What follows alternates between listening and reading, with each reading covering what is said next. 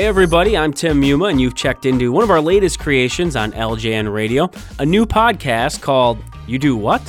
Now here we examine a variety of non-traditional jobs that lets you know that you have many options in your career. You just need to utilize your skills to succeed. It's more of a laid-back approach, but we do give you some serious tips and advice. Now, an unfortunate reality does exist in the world. Crime and other tragedies do affect individuals every day. Sometimes it may entail a scene or environment that needs to be safely, effectively, and efficiently cleaned up, especially if you're dealing with items like blood, decomposition, or even hazardous chemicals or other toxins. Now, our guest today works in that field and helps take care of all these types of scenarios.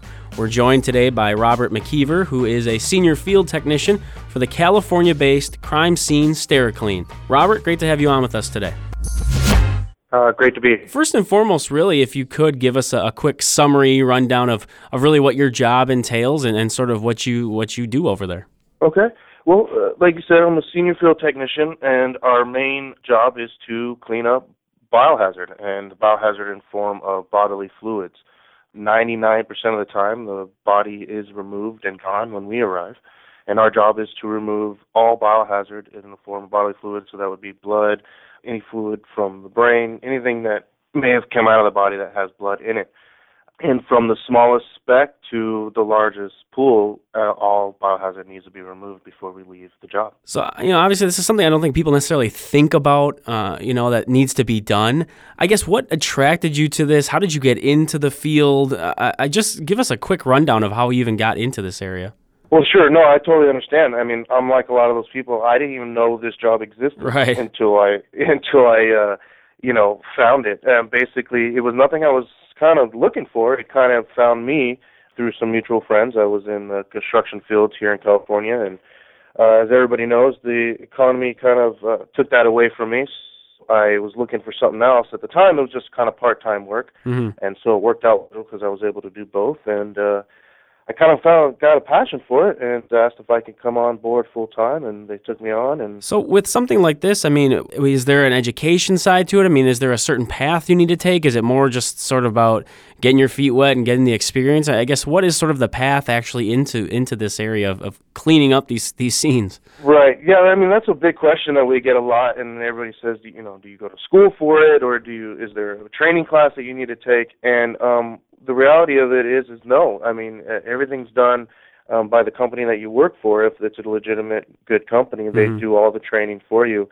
It's really something that you can't train for. It's something that you just kind of jump in, get your feet wet, and you go in and you do it. There is, by state law and regulations, you do have to have bloodborne pathogen training. Sure.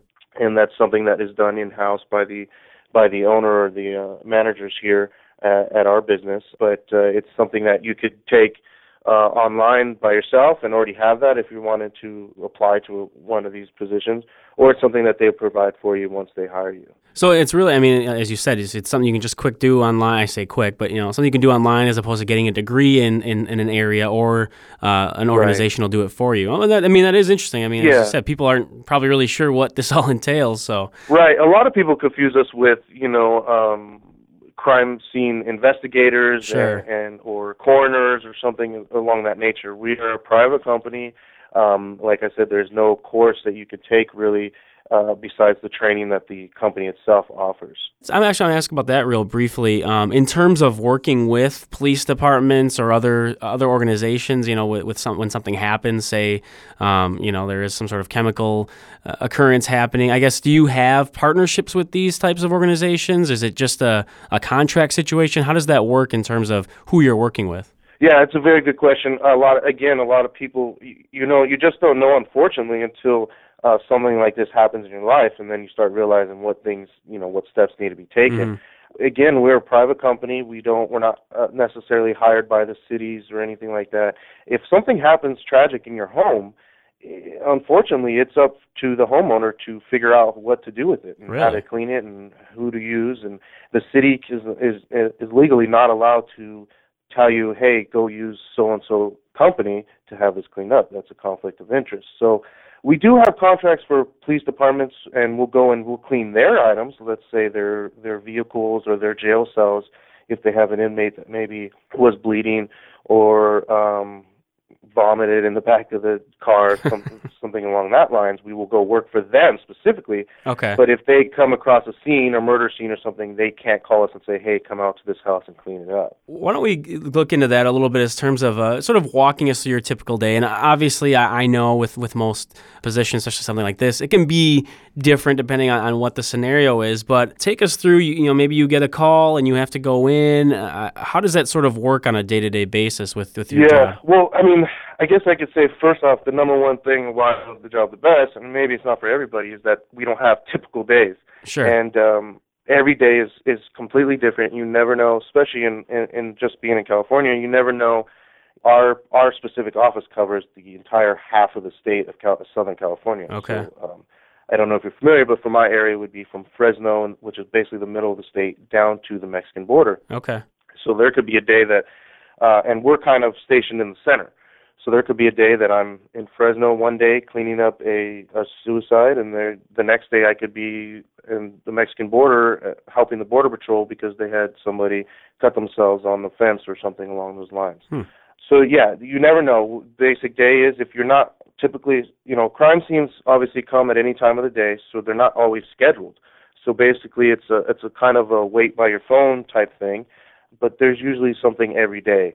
And it's just a matter of you get a call from the office and they tell you to come in. You report to the office. We use all their vehicles and equipment. We drive off to the site and we begin the work, whatever it may be. It could be an undiscovered death that hasn't been, that wasn't discovered for 30 days, or it could have been, unfortunate scenes where maybe it was a son who committed suicide in their parents' home. So you just never know what's going to happen. Well, it's interesting you bring up some of these specific scenarios, and you'd mentioned schedule-wise how it might not be for everybody. And I would ask also, does it take any sort of emotional toll on you? Coming into these situations, I know you said normally things are done by then, but you have the remnants of blood or other parts of what happened. Does it affect you? Do you sort of, for lack of a better term, get used to it? What's that sort of like? You know what? I think it's one of those, you could either do it or you can't, and on that first day. I'll be honest, we do have a little bit of a turnover here, and it's not mainly because of the work. It's really because of the schedule. The schedule is very demanding here. And it is hard work. So with the hard work and the schedule, it's difficult to find the right fit and the right person who can do this job. Are there certain, for yourself when you go in, are there scenarios or environments that are easier in terms of the cleanup? Are there things that are more complicated in terms of what's necessary? I guess, what exactly are you doing when you're talking about cleaning up, whether it be some sort of bodily fluid situation? Right. Well, honestly, it's kind of like cleaning up anything else. You kind of have to think of it as if there was, spilt milk on the floor, you would almost clean it the same way. The one things that we don't get into too deep is if it's on fabric. We don't spend time trying to clean fabric. If it's on carpet or on a couch, that's usually the portion of the biohazard is cut and removed, and then it's up to the homeowner to have that replaced. If it's in a home, a lot of times the homeowner's insurance will cover that service.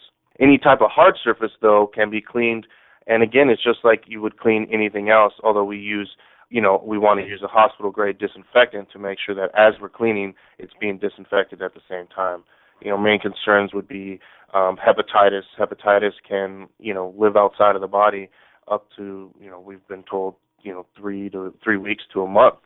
So you want to make sure that you're protected, and that's our main concern there. And then, we have other conditions where not only do we do crime scenes, but there's other things that are involved. So sometimes there's tear gas, and we have to go out and clean tear gas, and we're stuck in an attic because the perpetrator was in the attic and they tear gassed the attic. Oh, wow. Suited up in an attic, and it's 100 degrees outside, and it's 130 in the attic. So there's definitely areas and times where it's not the most comfortable or glorious job, and you do a lot of sweating, that's for sure. Do you have any story that stands out? We don't want to get too graphic necessarily, but maybe just something where it was an interesting situation or the individuals involved, it was sort of, it stood out to you. Just anything that you sort of think about or remember fondly in a way. Yeah, I've probably done, I know I've done well over, 300 scenes, so there's quite a few, and they all kind of blend together. The most tragic ones that kind of stick in your head are the families. Sure. I don't know it usually makes the news around the nation, but we've had a few families in the last year, or a few family members who've kind of unfortunately taken out the entire family, and that includes from the children to the spouse. And so those are somewhat difficult to deal with, and it's kind of eerie being in that home, knowing the scene that just had happened. You know, we've had other scenes and just tragic, unbelievable times where somebody's just doing their normal job, and next thing you know, they've died. And I've cleaned up a scene where a gentleman was just changing the tire on a forklift, and the tire exploded while he was filling it up, and it decapitated him. We've had literally a lady who was just a little old lady who was carrying her plate from the dinner table to the kitchen. She tripped, plate broke, and slit her jugular, and she died. I mean, we come up with there really are some interesting and strange ways that people hurt themselves or pass away that, again, make the job, you know, somewhat interesting and kind of tragic at the same time. You know, we've done some car accidents where I guarantee it'll make you never forget to put your seatbelt on because Sure. of these little fender benders that end up killing you because you didn't have your seatbelt on. There's just so many different ways different things that happen that we come across. Now, you mentioned you come in, you know, after the fact and everything. I mean, so are the family members telling you what happened? Is somebody else filling you in? Because I can't imagine you can, deduct what happened just by what you see. How does that work? Right. No, we typically that's correct. You know, if the police are on scene, we sometimes will kind of pick their brain and ask them. Family members will give us a little information. We try not, obviously, for obvious reasons, we don't try to pry. Right. But a lot of times you'd be surprised how many people will just give up information and kind of tell you the story. Or a lot of times we get the large news stories that you hear in the news. True. So we kind of know the stories from there, and then we kind of build our own way of seeing what happened by being right in the middle of it. You can kind of tell. I went on a case one time, without getting too deep into it, I went on a case where a gentleman, this was a family case where he killed his entire family. And in the news, and I think they did it for a good reason because they didn't want to make it sound so bad, but in the news they said that he just went in and he shot each individual family member. Well, when we actually got into the scene and we saw the amount of splatter and everything tossed around, there was obvious struggles that happened there that there's no way it could have just been a simple gunshot. Sure. Now, for yourself, you mentioned some of these strange occurrences, the woman who cut herself with a broken dish, and even the gentleman who was filling up a tire. I mean, does that make you think twice when you're out in your everyday life, or sort of are you extra cautious because you realize that just something really weird could happen and it would be an unfortunate incident for you? Yeah, yes and no. I mean, I without getting too in too much of philosophy, I definitely have learned in this job that when it's your time, it's your time. Huh. That's my personal opinion, because I've seen these so many different ways that people die, and they definitely weren't expecting it. That it's just there's not much that you can do about it. That's mainly what I've seen. Like I said, I definitely wear my seatbelt in every car that I get in. It's the first thing I do because I've seen a lot of tragedies, just simple accidents, right? Because they weren't wearing a seatbelt, somebody flew through a windshield or was knocked out because they hit their head, so there's those instances. But no, I try to leave work at work, and when I get home, I kind of just live my life the way I normally would. But yeah, every once in a while you see something and you're like, whoa, it kind of, you kind of take a step back. Sure. You mentioned kind of earlier you sort of ended up having a passion for it and sort of loving it. I guess what is it exactly? Like, why would you say you do? Because I'm sure there are people listening right now thinking, like, this is just insane. Like, I could never do something like that. And, there may be other people who are thinking, oh, it's kind of interesting. Or as you said, the day changes. Each day is different. How is it you can say you enjoy it or love it or have a passion for it? Well, the main thing, for me is personally I'm definitely not a desk job type of guy. Sure. So the fact that it's so different every day and you never know what's going to happen, that's my main passion for it. Is that I love being in different places and different atmospheres and love being challenged every day. As far as that's the main reason why I love it. It also is it really is a true service. We're kind of one of those untalked about services, but we have people come up to us all the time who say, oh, my aunt committed suicide and I didn't know what to do and I had to clean it myself. I mean, those are the types of things and stories that we're trying to avoid and trying to help. At the end of the day, it's something you can feel challenged and feel good about, that you helped somebody through a tragic time. Well, and as you sort of alluded to there, you don't really know, you don't even think about this type of position until something unfortunately does happen to you or somebody and realize that there is that process to it. So as you said, it definitely is a service. Right. Now, right. I mean, do you come across, are there certain dangers for yourself when you're involved in the cleanup? And I mean, is there a certain amount of risk of anything when you're working? Well, absolutely. I mean, that would contest to why we, somewhat charge what we charge. We're providing a professional service, and we take a lot of the risk. Right. If we're dealing with a dead body, or the fluids from a dead body, and that person had AIDS or hepatitis or some other type of communicable disease, there's not necessarily a good chance, because we should be well protected, and as long as we're wearing our protective gear, there should be no issues there. But there is that slight chance and that risk that you take by going out here that you could possibly catch one of the diseases. We do get hep shots so that we can protect ourselves against that, but you never know when it's up. And then you have your normal safety issues that you have to deal with. If you're in an attic, you have to be cautious there for your head and things like that. We've worked underneath houses. We've worked on building tops and balconies and things like that. So you never know what position this may put you in as far as safety. You brought up the idea or the point that it is obviously you charge what you charge for a reason, because it is professional service. Now, for yourself or for anyone who's working in this business, I mean, is it financially beneficial? Can you sort of give a ballpark for the listeners who maybe would be weighing, okay, could I do this versus is it worth it? Not that money is everything, but as far as compensation or benefits, I guess, give us just an idea of what it's like. I can only speak for our company. Sure. I would imagine every other company runs differently, or it could be similar. Our company does try to take care of our employees as best as possible. So, we do get, there is a 6-month period to where we come in, and just because it's a learning curve, well, after that 6 months, full benefits are offered, medical and dental, and then, possibly pay increases, things like that. It's an hourly wage, and it can start anywhere from $15 an hour to go up. Really, we have never seen anybody tap out, but it could go, I would imagine, anywhere from $25 to $30 an hour. And you can make a pretty decent living on that. Obviously, you get paid for overtime and double time if you fall into those categories. So I've been doing it for 6 years, and I've been able to support my family on my living, and also be able to say that I have a job that I enjoy and that I like. So, to me, those are all very important things.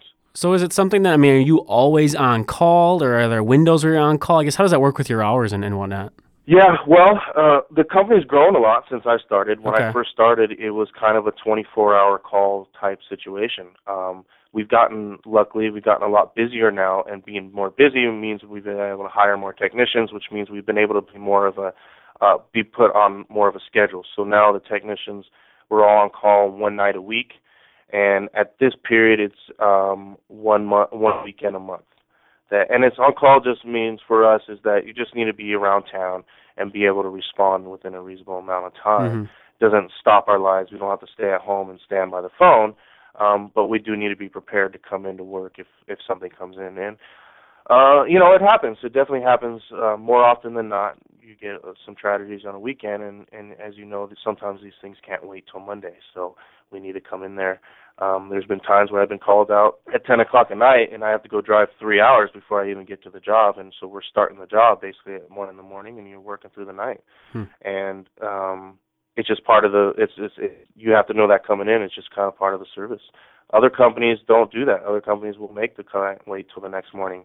We feel that that's just not, again, we're providing a service, and their clients come first, and that's the sacrifice that we make in order to run this company. Now, as we're sort of kind of wrapping things up here, I guess, is there anything that you would want to share, anything else with, so maybe somebody has some sort of idea that they want to get into this, or they're looking for a career change, or maybe it was a circumstance where they did get laid off and they're just looking for something, even if it's part-time, something like this. What would be your advice? What would be your sort of thoughts towards this type of position that you could offer up? For me, like I said, it's different every day. I love the service that we provide and helping people.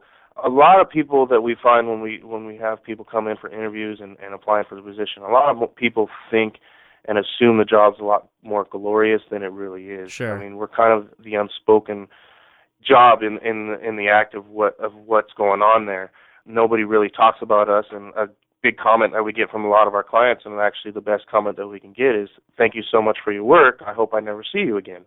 And so we understand that. We absolutely understand that, and we agree. We hope we never have to see them again either under those circumstances. And emotionally, it can be tough. You know, you are dealing with people who've just lost a loved one, and there's times where you need to give somebody a hug, or they'll come hug you, and you need to be able to accept that. We had an employee who worked for us for a while, who was a retired inmate officer. Great guy, did great work for us, but his compassion was kind of lacking with some of our clients, and that's just because of the way he was. He hadn't been compassionate for 30 years because he was dealing with inmates. So you need to be able to control your emotions, at the same time be emotional with your clients.